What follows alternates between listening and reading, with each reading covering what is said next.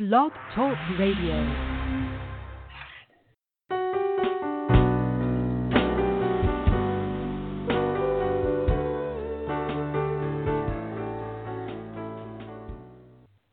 Hi, I'm author and publisher Tracy L. Slatton. It's my belief that the most interesting, creative, and original voices today are heard outside of the big corporations, studios, and galleries.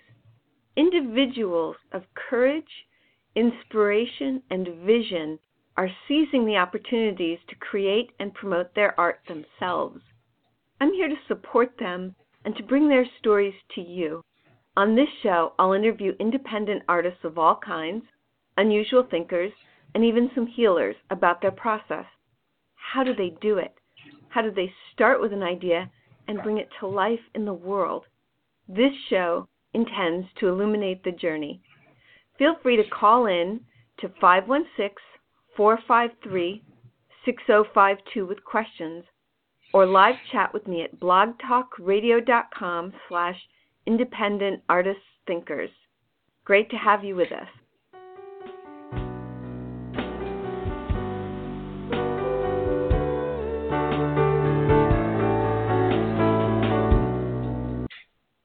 Hi, this is Tracy L. Slatton. We had a bit of a problem connecting today. The Skype lines at Blog Talk Radio are down, but I think we're live and on the air now, so that's cool. We just lost about a minute of airtime.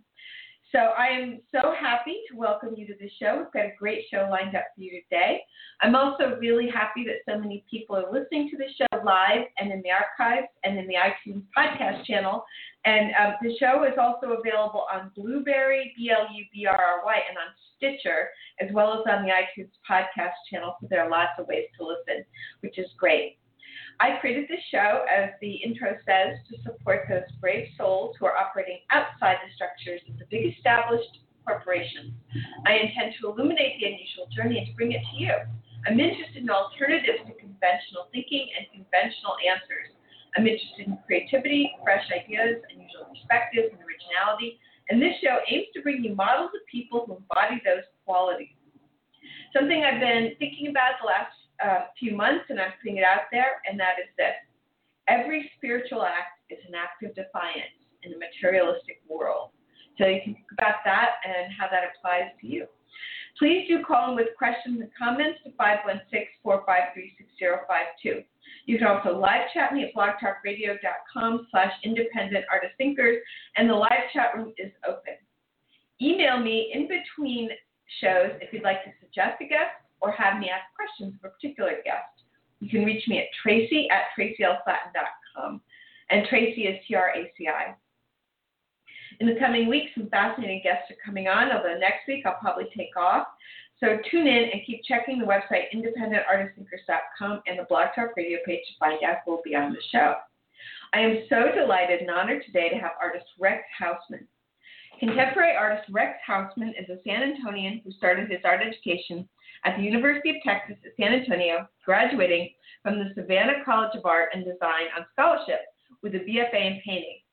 Since then, Rex has been traveling the world and is currently on a fellowship to receive his Master's of Fine Art from the Savannah College of Art and Design.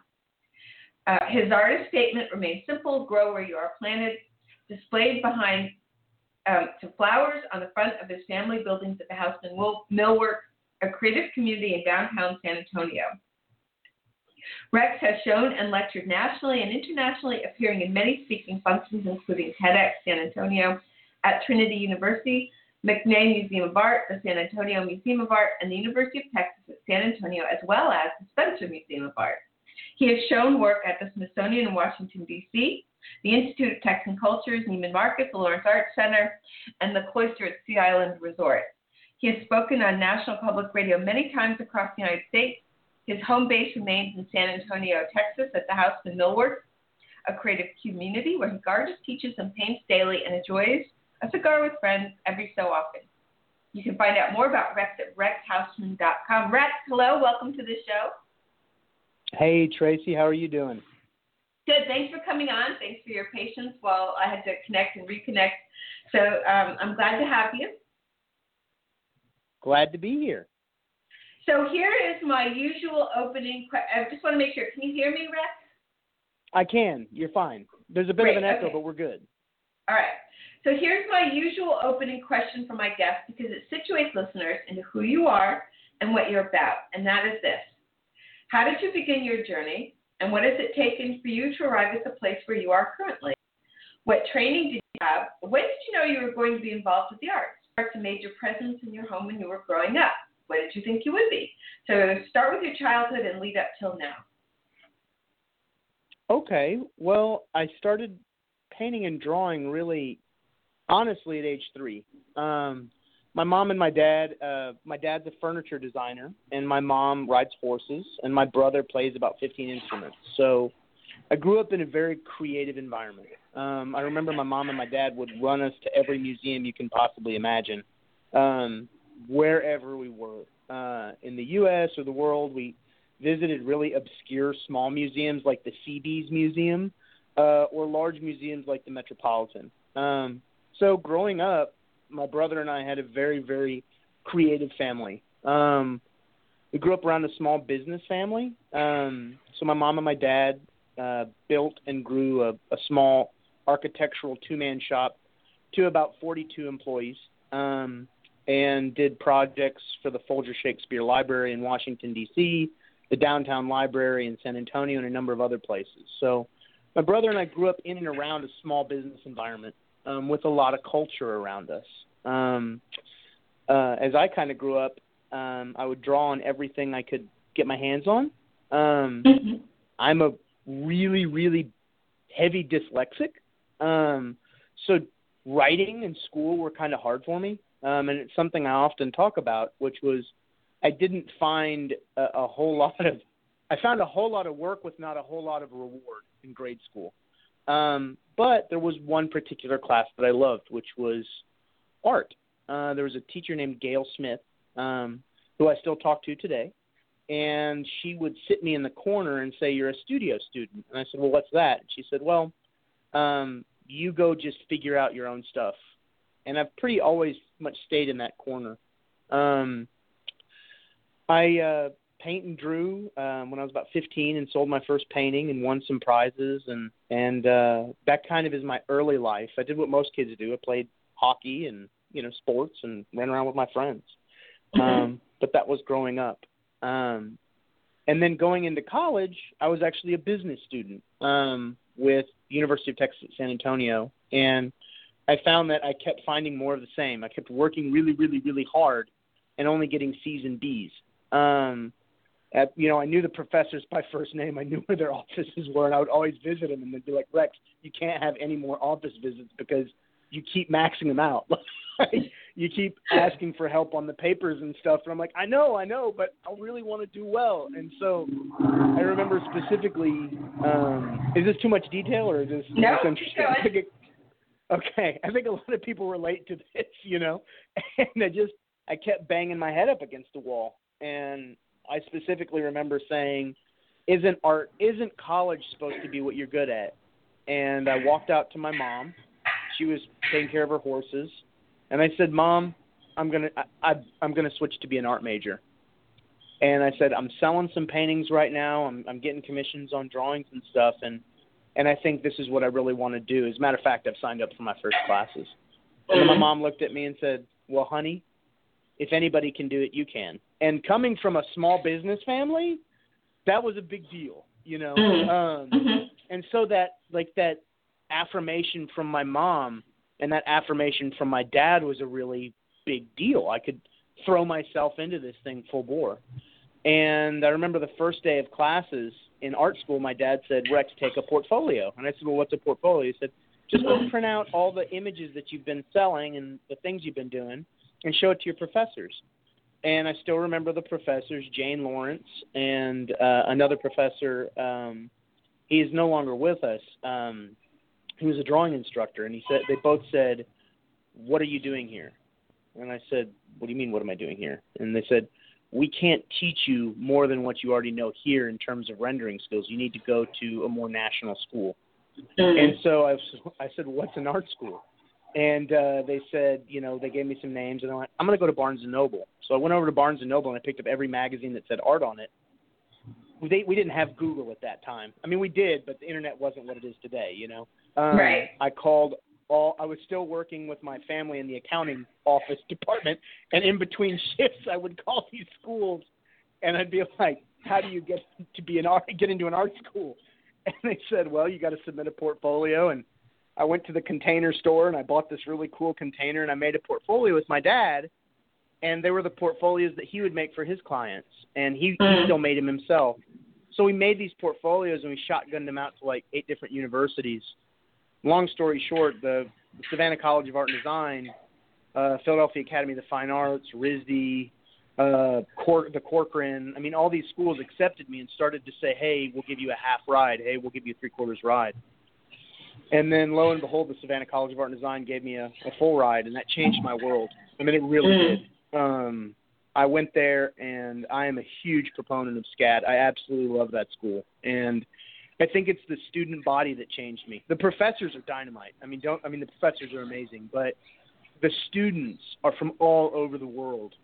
And when I got there in my classrooms, I would be lucky if someone was from the same state, you know, in my classroom. And I was in this environment that just really fostered, like, go for it, creativity, 100%, full on, no ideas too crazy. And that experience really kind of started me into learning. So that's kind of my young life. And how did you get to where you are now? Oh, man. That's a long story. So how I got to where I am now was not glamorous. I graduated with this full scholarship. I came home. I opened a gallery that was $1,200 a month in rent. And in Texas, in San Antonio, that's a big deal. Opened this gallery, sold some paintings, supported the gallery for 9 months. And then what happened is I closed the gallery. I had made just enough money to support it. And it's an interesting story. At the end of one thing, another thing starts, right? So I finished that. And I was in Boerne, which is right outside of San Antonio. And I would be calling all the museums, all the gallerists, all the critics, and they got to know me over this year-long period, basically. And they were like, "Well, Rex, we love what you're doing," because I was bringing in my professors from Savannah. I was bringing in friends that I met at SCAD. So I was bringing in all this talent and these interesting people and funding it myself. And throwing lectures at the library. I mean, anywhere I could talk about art, I would. And then I kind of closed that and said, "Hey, Mom, Dad, would you guys mind if I use the old accounting office that nobody uses?" And they said, "Sure, honey, go for it. You know, just clear out some boxes and move stuff around." So I took this space that I said I didn't want any water. I didn't want any electricity. I just wanted to keep it bare bones, and I wanted it to be about the work. And so I started to throw anything, any kind of party, any kind of function that could get people out. And I found that all the critics and all the museum people in San Antonio knew who I was by the time I got back downtown. And then it started this, like, epicenter. I remember there's a story of Jasper Johns was met by Leo Castelli on the way to Robert Rauschenberg's studio. And I remember that, and I had met one of my friends, David Almaguer, who still has a studio with us 9 years later today. I'm actually going to have lunch with him today. Almaguer, I put his painting right next to the bathroom, and I had met him at a thing called Luminaria. And as the critics would come by and the collectors, they'd say, "Who's that?" And I said, "That's my friend David." And they said, "Well, can I buy one of those too?" And I was like, "Absolutely." And so all of a sudden, David's work started to sell, and that started to pick up, and we have in our family's business 44,000 square feet of warehouses. And at the time, it was still the millworks, you know. And by the end of that thing, like a 40-year career, my mom and my dad were just like, our sons don't want to take over this business. We don't really want to do this anymore. Not that we can't, we don't want to deal with the stress all the time. And they started to phase out. Well, as that started to phase out, the parties started getting bigger and bigger. And we would literally say to someone, one of my friends would be, "Hey, can I have a studio with you?" And you're like, "Yeah, from the belt sander to the pillar, that's yours," you know? And we found that after that started to happen, like this mass of people started to keep coming around. You know, it was like the collector of UTSA, Arturo Almeida, would come around. He'd bring some of his friends around. Dr. Romo of UTSA would start coming around. Renee Barrio of the McNay would start coming around. Bill Fitzgibbons of Blue Star would start coming around. And all these people just started coming around because there were all these artists doing all these kooky things. Well, at the same time we're doing all that, I'm still painting. And it's 100% of my time is art, either art events, art curation, selling paintings, doing projects. And so we start taking it out. Like we start taking this creative community out to Mason, Texas, which is still one of my favorite shows. One of my buddies who's an architect took over an old warehouse that was an airplane hangar in World War II, and it like had been vacant for 30 years. Like nobody knew what to do with this thing. And he worked out some deal with the landlord that said, if you give me rent for $300 every 3 months, I'll clean up your building for you and I'll throw these art parties. For like a year, we started doing these shows, and we would bring our friends from San Antonio out to what you guys would consider Marfa, you know, kind of this small town. There's not a big population, and it's really inexpensive to be there. So we were kind of transporting culture out. And then what would happen is my career kept going, and I started getting shows in LA and New York, and I would bring my friends along with me whenever I could. You know, like I would either have a solo show, and then I'd say, hey, I know some other really great artists, and I'd hand over names to the curator, and they'd be like, oh, man, this actually is really good work.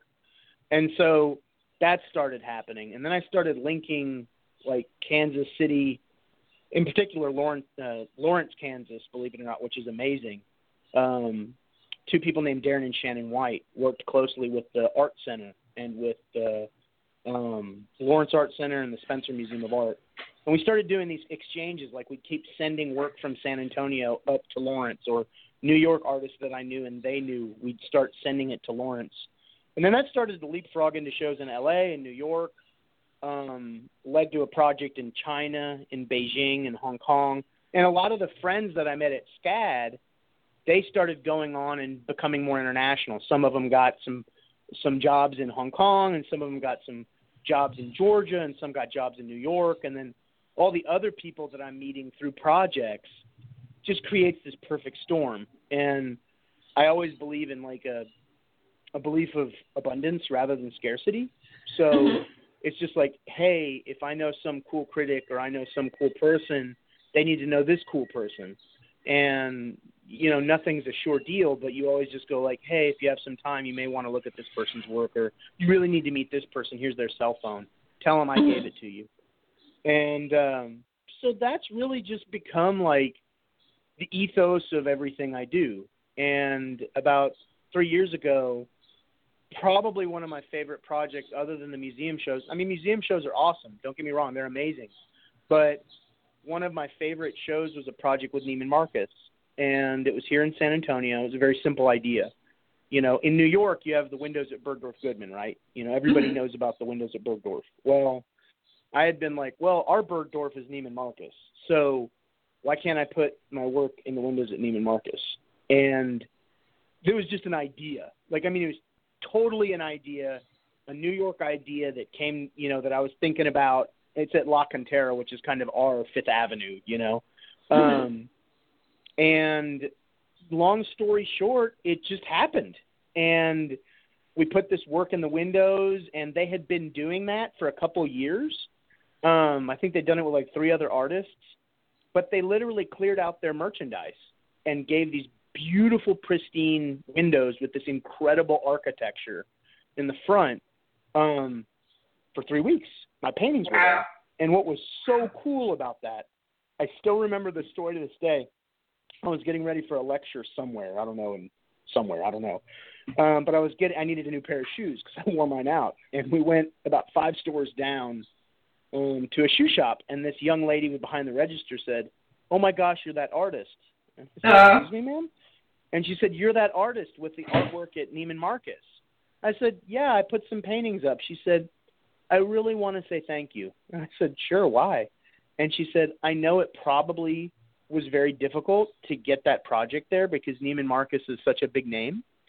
But I want to say thank you. Even though I don't shop there, my mother used to take me to museums when I was young all the time. And now I work 3 jobs, so I don't have the time.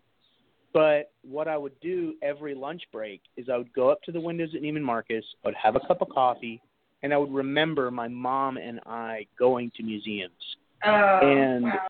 she's like, I Googled you. I looked up everything you've done. Oh, my gosh, this is just so cool. And she gave me 50% off the shoes, which was awesome. Artists can always use the discount. Yeah, man, like I still remember that story in graduate school. I've been in for about 3 years.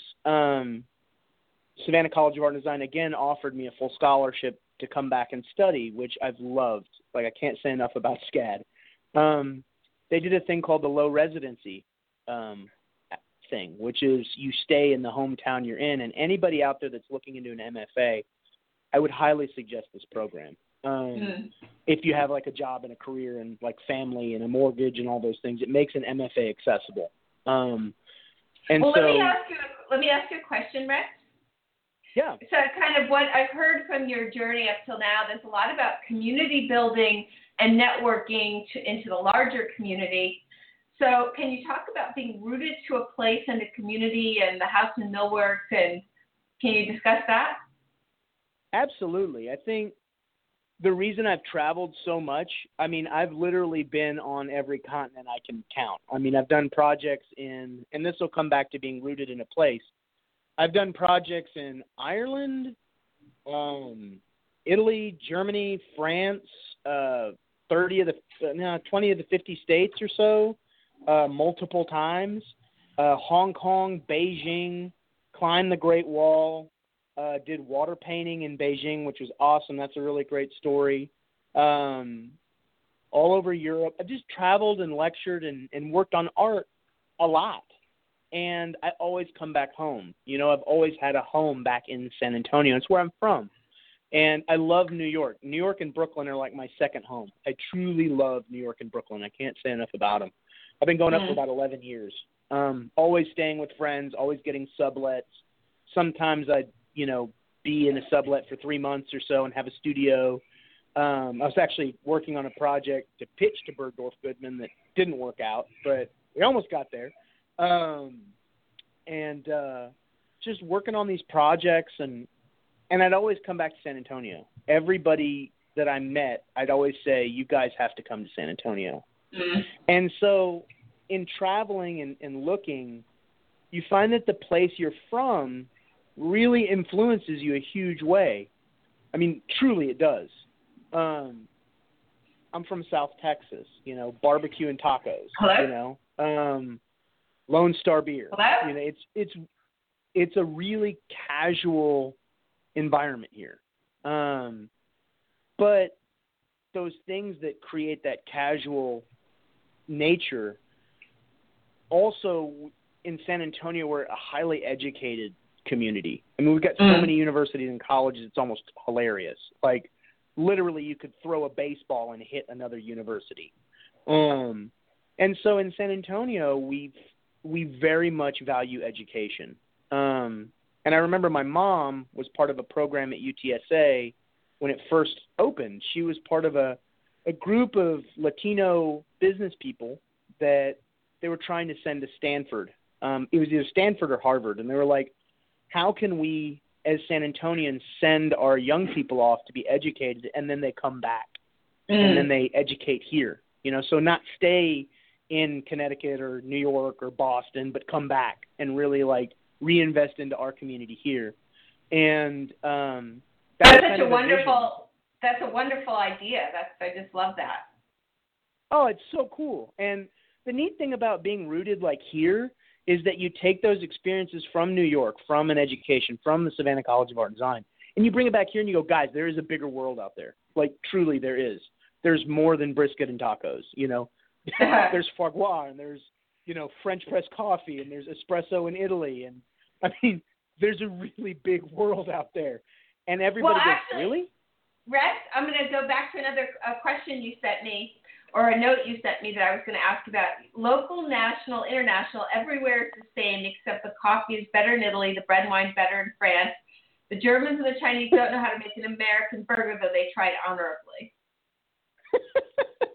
Well, I find something, if you look at my website or my projects, I reference food a lot. And I find that food and local cuisine, like truly the international language is cuisine. Truly. I mean, whenever you go somewhere, people are like, oh my God, I want to try, like if you're in Miami, I want a Cuban sandwich. I want some vacas fritas. I want some plantains. If you're up in New York, I want a bagel. I want a slice of pizza. I want whatever, fine cuisine. If you're in France, I need a baguette. Like, it's really funny. In France, it really is true. Everybody's carrying a baguette, for real. And everybody has their little bakery that they go get their baguette at. It's like, I was talking with a friend, and they said in France, good bread is a right. It's not an option. And so when we were in China, we were working on this project with the University of Texas at San Antonio. It was with Al Rendon, Peter Brown, Joel Salcedo, Dr. Romo, and Anson Seal. And it was curated by Arturo Almeida and myself. And when we went over there, there's this joke about Chinese food that everybody, like the Chinese really do eat everything, like every kind of thing that moves, any fish, and they have a way to cook it deliciously.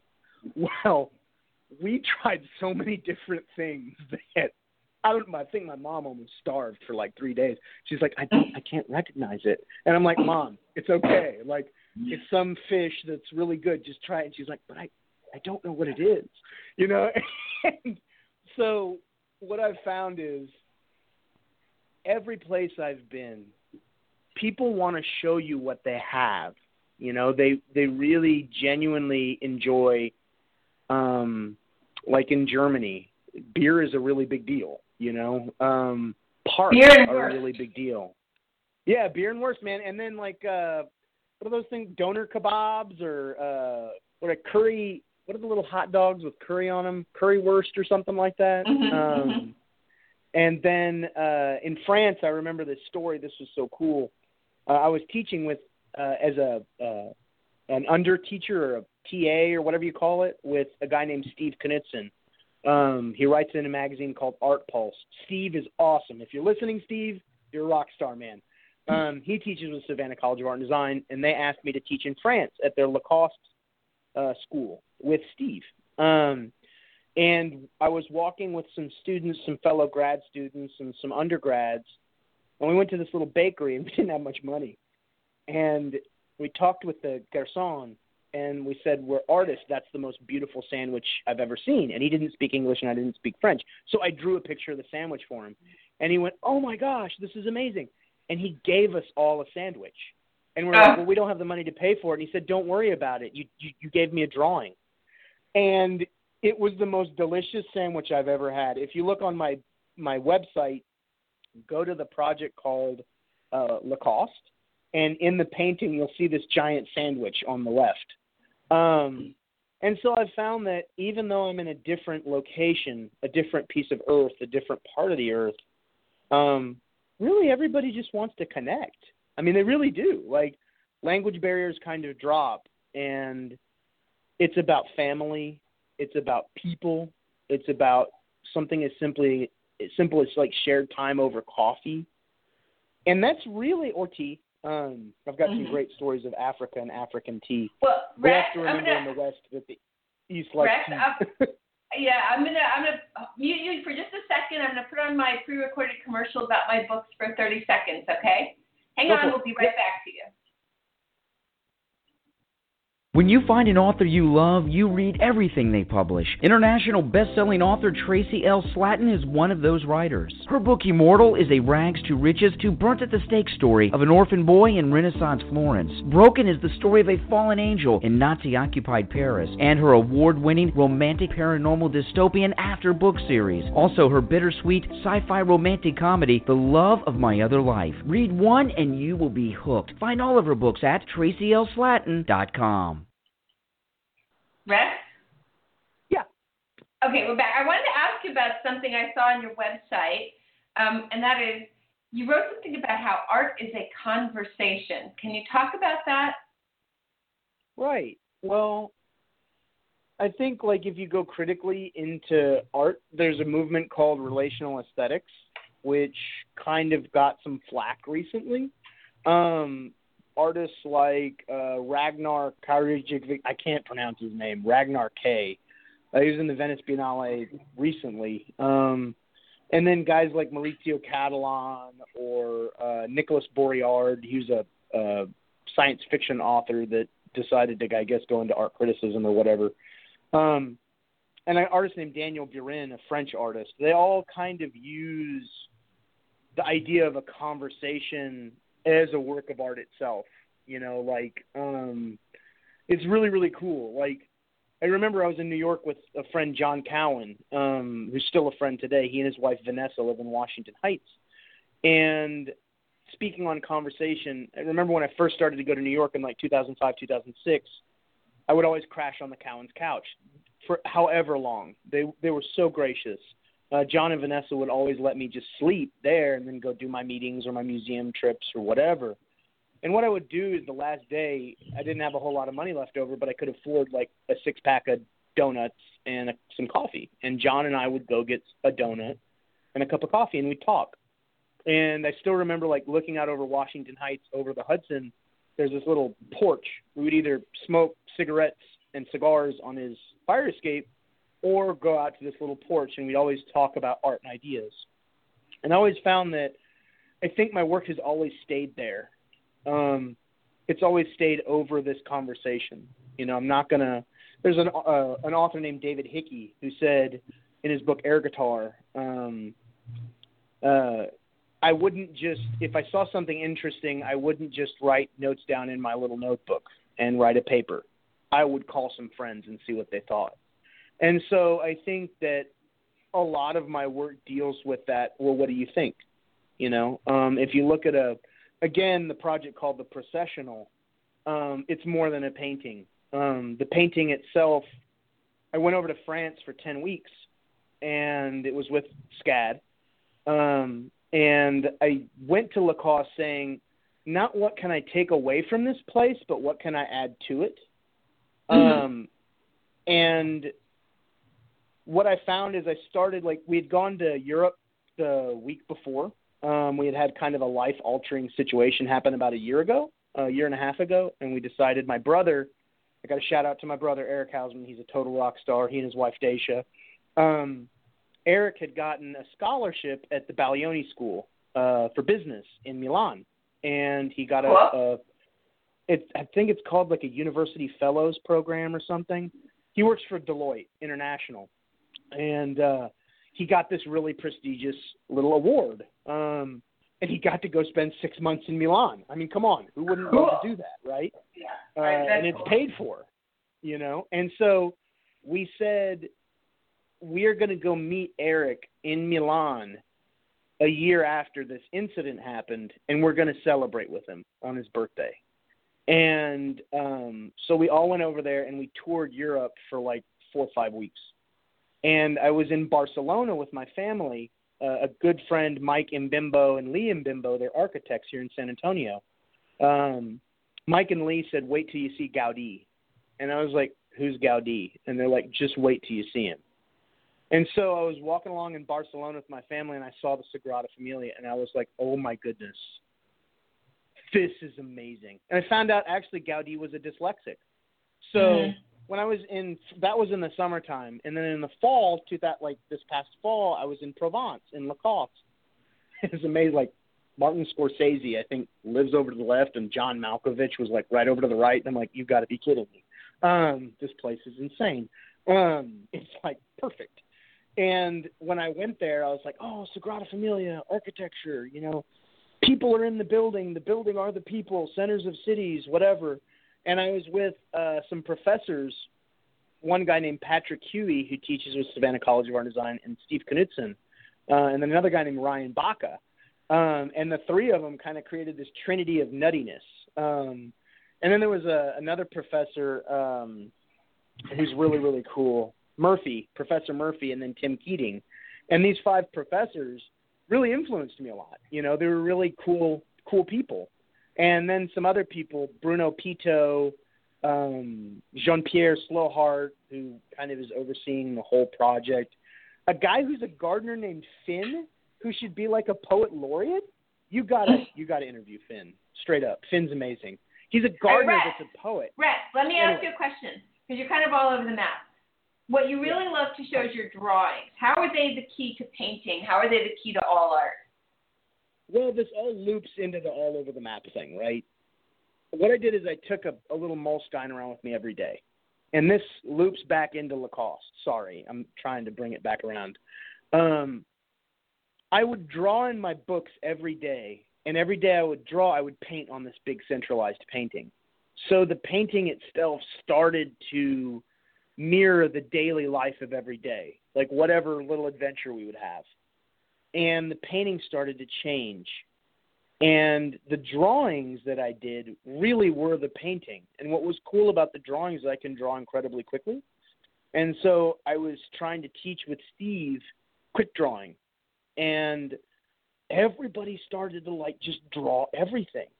So I found that, again, we go back to the conversation, we go back to the fire escape, we go back to the donut and the coffee, right? Like this painting, these drawings, wherever I am, there's a giant conversation happening. And I would hope that painting mirrors that. And to do that, you have to live every day just to its fullest with whoever you're around. And so my drawings, I draw very quickly. I always have, ever since I was 5. Seriously, it's kind of a crazy thing. I remember Renee Barrio, who's the chief curator of the McNay here in San Antonio, where I had a show about a year and a half ago. Renee said, Rex, the thing I love is your drawings. And so did a guy named Arturo Almeida, who's a curator with UTSA. All the curators have been looking at my drawings.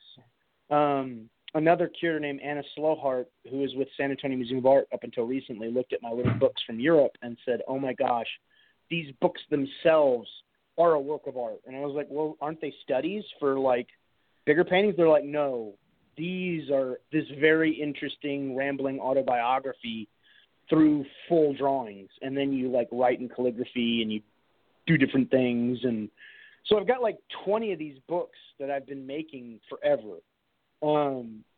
And they're handmade books, basically. You've got train tickets, you've got pictures of cathedrals, you've got sometimes paintings and watercolors, and then bus maps, and they're all linear, but you could pick them up at any time and look at them as a solid piece of art, you know? So let me ask you another question. What are some of the major challenges you've faced in your work so far, and what are some of the major rewards? Let's start with the challenges. Oh my gosh. It's like Gerhard Richter says, painting is a language and language is a language, written language. Those are two very different things. So what I've found amazing, the past 10 weeks, I've written a 70-page thesis, which was only supposed to be 18 pages. But I'm dyslexic, and anybody, I'm sure you've gotten the notes from me or the emails. My spelling is atrocious. I spell phonetically. I don't spell normal grammar. There's actually a curator named Max Presniel in L.A. He's with the Torrance Museum. Shout out to Max. Max said, Rex, honestly, I think the biggest work of art is your spelling. And I'm like, Max, you're making fun of me? And he's like, well, sort of, but not really. I mean, it really is unique. And so I think my greatest challenge has been, from the beginning, explaining to people the way that I think, and it's always misunderstood because I can't spell. And I mean, if you see any email or manuscript that I make, because I've got about 6 or 7 books now, they're awful. I mean, it takes, just like this conversation is all over the place, my writing is all over the place. It's one guy who was with the museum said, you're like Jack Kerouac, rambling on the open road meets, Ulysses. Are you serious? You mean so not only is it a rambling thing that makes no sense, nobody can understand it. He's like, sort of, but it makes sense somehow, And that's why I reference art as a conversation. let me ask you, where do you see your work in 5 years, in 10 years, and in 20 years? Start with 5 years. In 5 years, in 3 months, I'm going to finish this MFA. You know, I've got a show across from City Hall in San Antonio at Public Art San Antonio. In 5 years, I really can't project that far. I would hope to be still showing in museums and still working on projects. I love the idea of accessibilities. That's why I like windows a lot. That's what I was trying to shoot for with the windows at Bergdorf, was meeting people on their level with creativity, and kind of away from the context of the white box. I don't really know what that looks like yet. It turned into a processional in Lacoste. In 10 years, I'll probably still be meeting with the same people and doing the same things, just on a bigger scale. I love painting large. Mm-hmm. It's my favorite thing in the world. I remember specifically a friend of mine in Hong Kong, Ainen Liu, who runs a gallery called Gallery Exit. He said, paint a 12-foot painting and just go into your own world. And so I did, and that was the Neiman Marcus project called Cats, Donuts, Starships, and Ideals. And then after that, I created the show for the McNay, which was after a life-altering incident, literally. And what about your long-term goals? What about your long-term goals, like in 20 years, 25 years? I really love teaching a lot, but I don't like teaching from a book. I would like to teach as an artist, meaning like I just keep working on the projects at the Millworks with my family, and then maybe we have another space in New York and another space somewhere else. So it's an exchange of studios to studios. I would hope that I keep painting and keep making work, because that's really how I think. That's how I make a living. And then I hope to teach a little bit, probably on a university level, but not in like a faculty capacity, more like a visiting artist capacity. And then I love teaching here at the Mill. We wanted to start a little school called the Atelier. Right now it's called Mr. Miyagi at the Millworks, which is like Little Grasshopper, you know, Karate Kid. And I've taught everyone from 8 years old to 85 years old in the past year, which is something I never saw coming. Like I never thought I would be a teacher ever. Let me ask you, what are some of the best tools you found to help you on your path of being an artist and creating a community of artists throughout the world? What are some of your best tools? Be really accessible all the time, and don't limit your language. Like, learn to people's languages. Does that make sense? Mm-hmm. And, like, if I'm speaking with a bunch of graffiti artists, I'm not going to talk about relational aesthetics. You know, like, I'm not going to talk like an MFA talks. I'm going to talk like a normal person talks. Oh, your colors are really cool. The movement's really cool. If I'm speaking with a bunch of PhDs, I'll start talking about Buren and all the whatevers, you know, that I need to talk about to back what I call justifying your existence. If I'm talking with art collectors, I'll talk, you know, the world of the art market, you know. Okay, so really speaking someone's language, remaining accessible. What else? Know best the tools good, to help restaurants. You on your path. Know all the good, cheap restaurants and get to know the waiters, you know, like, because they'll always point out the best thing on the menu for you. Be as honest as you can. Like, don't try to impress people. Just be yourself. But to do that, you have to find out who you are first. So, like, I obviously didn't fit into business school, so I went to the art school, and I went from a 2.75 GPA to a 4.0 in Dean's List in the first quarter. Wow. I mean, in the first semester. That's a big deal. I mean, that's like, I had never, ever, ever experienced that kind of gratification for something you do naturally. So I would say to anybody, and it doesn't really matter what your age is, figure out the way that you think, and then find out, okay, that's cool that you think that way, but now go a step further and see that how that applies to others. How do others find value in that? And really seek after that. The Greeks said, know thyself, you know? Mm-hmm. So you really have to know what makes you tick. And to do that, you really have to dig deep within yourself. And I don't know, and that means like you have a supporting structure around you. That could be a spouse, that could be a significant other, that could be your family, your close friends, like whoever you really know and who knows you. You need to ask them, like, who am I really? You know, like, what do I do well that I don't even know I do? And they'll probably be like, oh, you know that time or this thing, or you're always so blah, blah, blah, blah. Like, listen to them. They're really telling you who you are.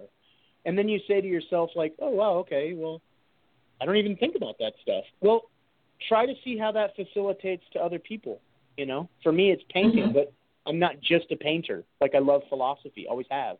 I read Plato's The Republic for fun when I'm, like, 14, you know? Like, So, Rex, let me ask you, who inspires you? Who are your models? Well, if you look in, like, just normal, general, everyday, like Winston Churchill, KBO, you know? I think a lot about spirituality. I think a lot. I read the Bible a lot. I read a lot of scripture. I read a lot of philosophy. I read a lot about world leaders. Robert E. Lee, he was an amazing guy. I just can't imagine how you would have so much courage to say, like, I've got to go to war against all my buddies. This is nuts, you know, and lose. Like, I think he knew he was going to lose. But he still did it anyway.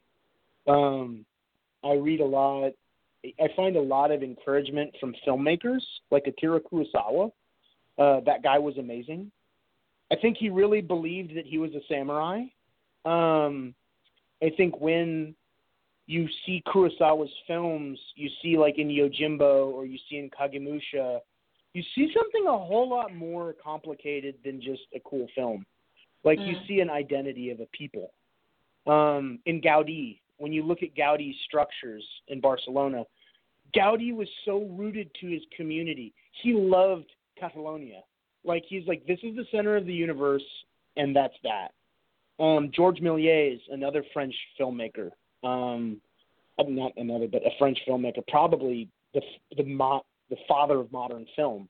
That guy was so creative. Like, if any of you guys are into creativity and kind of goofiness and wackiness, you really need to go watch Georges Méliès' early films.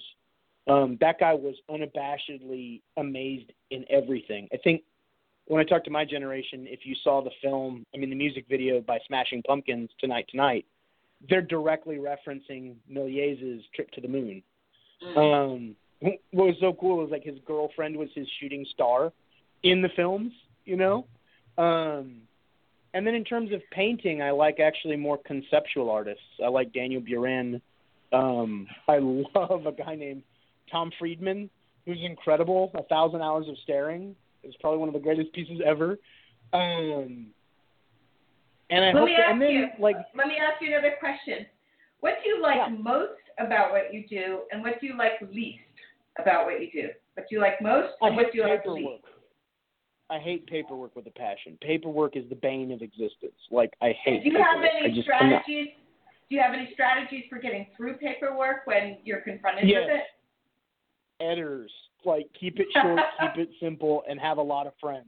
You know, like, it literally took, I have to say thank you publicly to Richard Teitz, to Nestor Reyes, Paul Martin, Bergen Streetman, and my family for putting up with my insanity of my thesis. Like, really, and I really want to say this, you have to have this community around you. Nestor has met with me once every week for 10 weeks for 6 hours on end. Richard Teitz just gave me some of the... So and you Carrie just Edwards, like you just like paperwork. What do you like most about what you do? Painting. Oh my gosh, painting. Carolyn Nelson. Sorry, Carrie's at SCAD. She's a great editor. I love painting every day, and I love painting where people can see me paint. Because in the Millworks, like when you come into my studio, you have to kind of pass my studio to get to other studios. And it's a kind of a double-edged sword because everybody's really social here. We try to foster that environment of acceptance and creativity, and like that's what you're supposed to do here. So, like for instance, yesterday I think I spent from 8 o'clock in the morning till 4 o'clock literally either on the phone, in emails, correcting a thesis paper, meeting with the city, finalizing is that plans. part of what you like least about it? How is that part of painting? It's not least. You just have to deal with it. Like it's But part when of you're it. actually painting, when you're painting and you're not interacting socially with other people, what's it like for you? What's your experience in the moment of painting? It's like a Kurosawa film. Like, in particular, if you watch Akira Kurosawa's Kagemusha, and you see the dream sequence, there's this samurai that's chasing this other dude around. Well, I'd kind of do you feel forget like about you're in a dream? Yeah, I don't care about Kurosawa right now. I care about you. Do you feel like you're in a dream? I'm in a dream sequence. It's like a trance. It's weird. Like, time melts away like Dali's clocks. Like, it literally doesn't exist. And so, like, I'll get in there, and I love painting big paintings. I love painting paintings that surround me. You know, like Monet's paintings at the L'Orangerie. Okay, like, so where in your body do you feel the dream sequence? Like, is it take over your hands? Is it in your heart? Is it in your brain? Is it in the whole being? It's well, like this morning, I'm working on this big painting, and I woke up and I had a cup of coffee, and I looked at the sunrise, and I went, oh, my God, that's exactly what I need to capture today. And then I was taking my walk with my dog, and I looked at a little cactus, and I went, that's the sunlight that I need to capture in my painting. And then when I'm thinking, I'm very much into the experience of what you're doing. So when I'm painting this series on the 5 missions, I visited the 5 missions, kind of doing a pilgrimage. And I remember being on the phone with Paul Martin, and I was going to do 2 a day. And he said, okay, you let need me to give him ask the you a honor. question. Let's move on. What's a fun fact people might not know about you?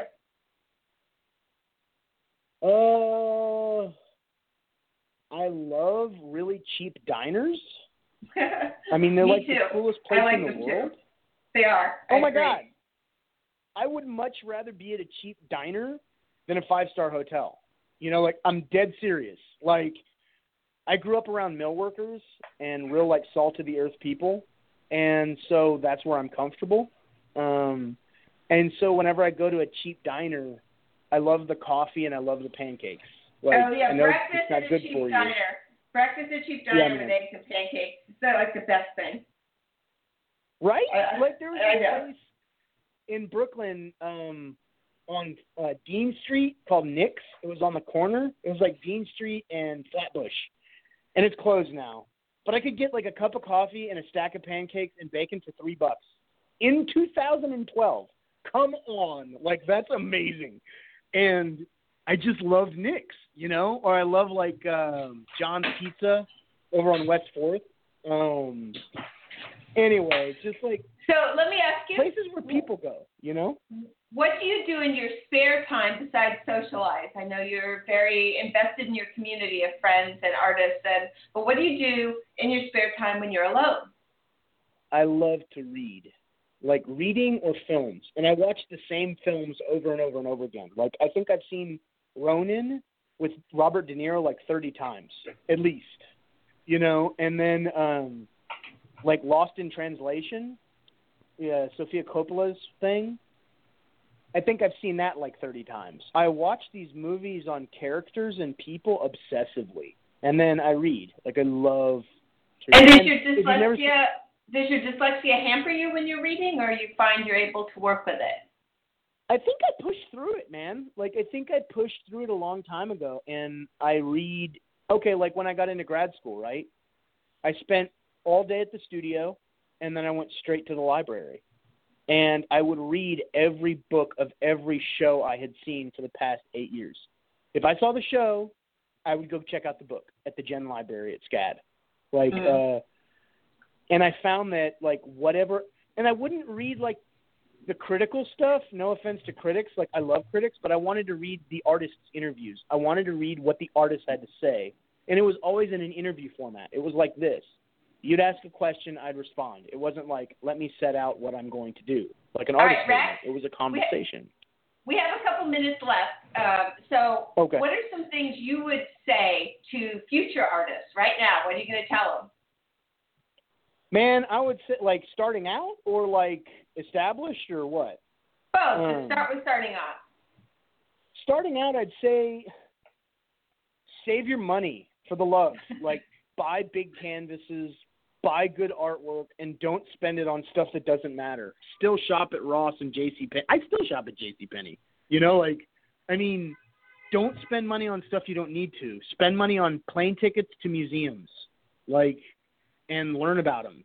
And go to New York and go to LA and get out there. Like, go meet the world. Don't wait for the world to meet you.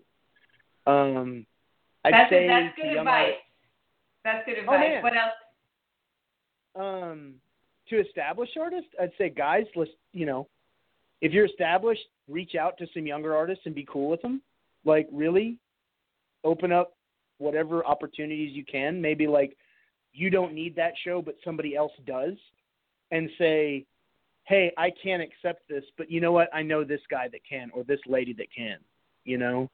And I'd say to everybody in general, man, like, just because you're an artist doesn't mean you're like this super enlightened elite. Like, we're just people, man, just like everybody else, you know?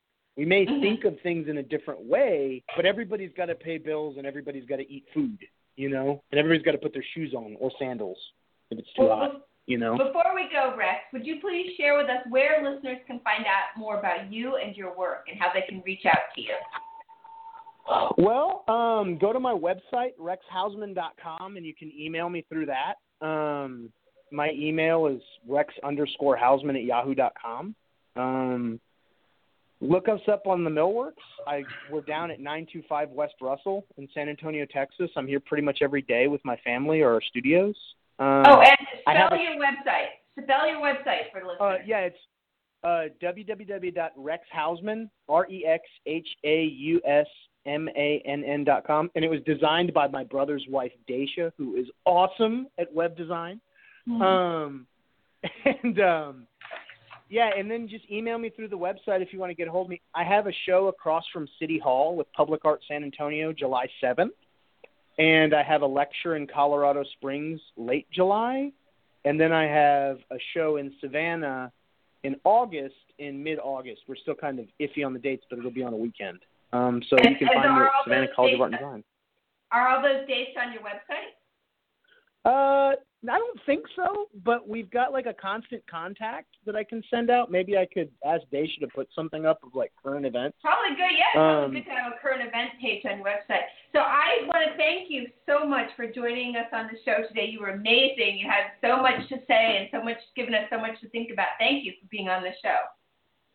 Well, thank you so much, and have a wonderful day. You too. Thanks. Bye, Rex. Bye-bye. So that was the one and only artist, Rex Hausman, who is a terrific interview. And I want to encourage listeners to go to rexhausman.com to learn more about him and his work. And to everyone who's listening, thank you so much for joining us. Come back 2 weeks from now. Thanks again.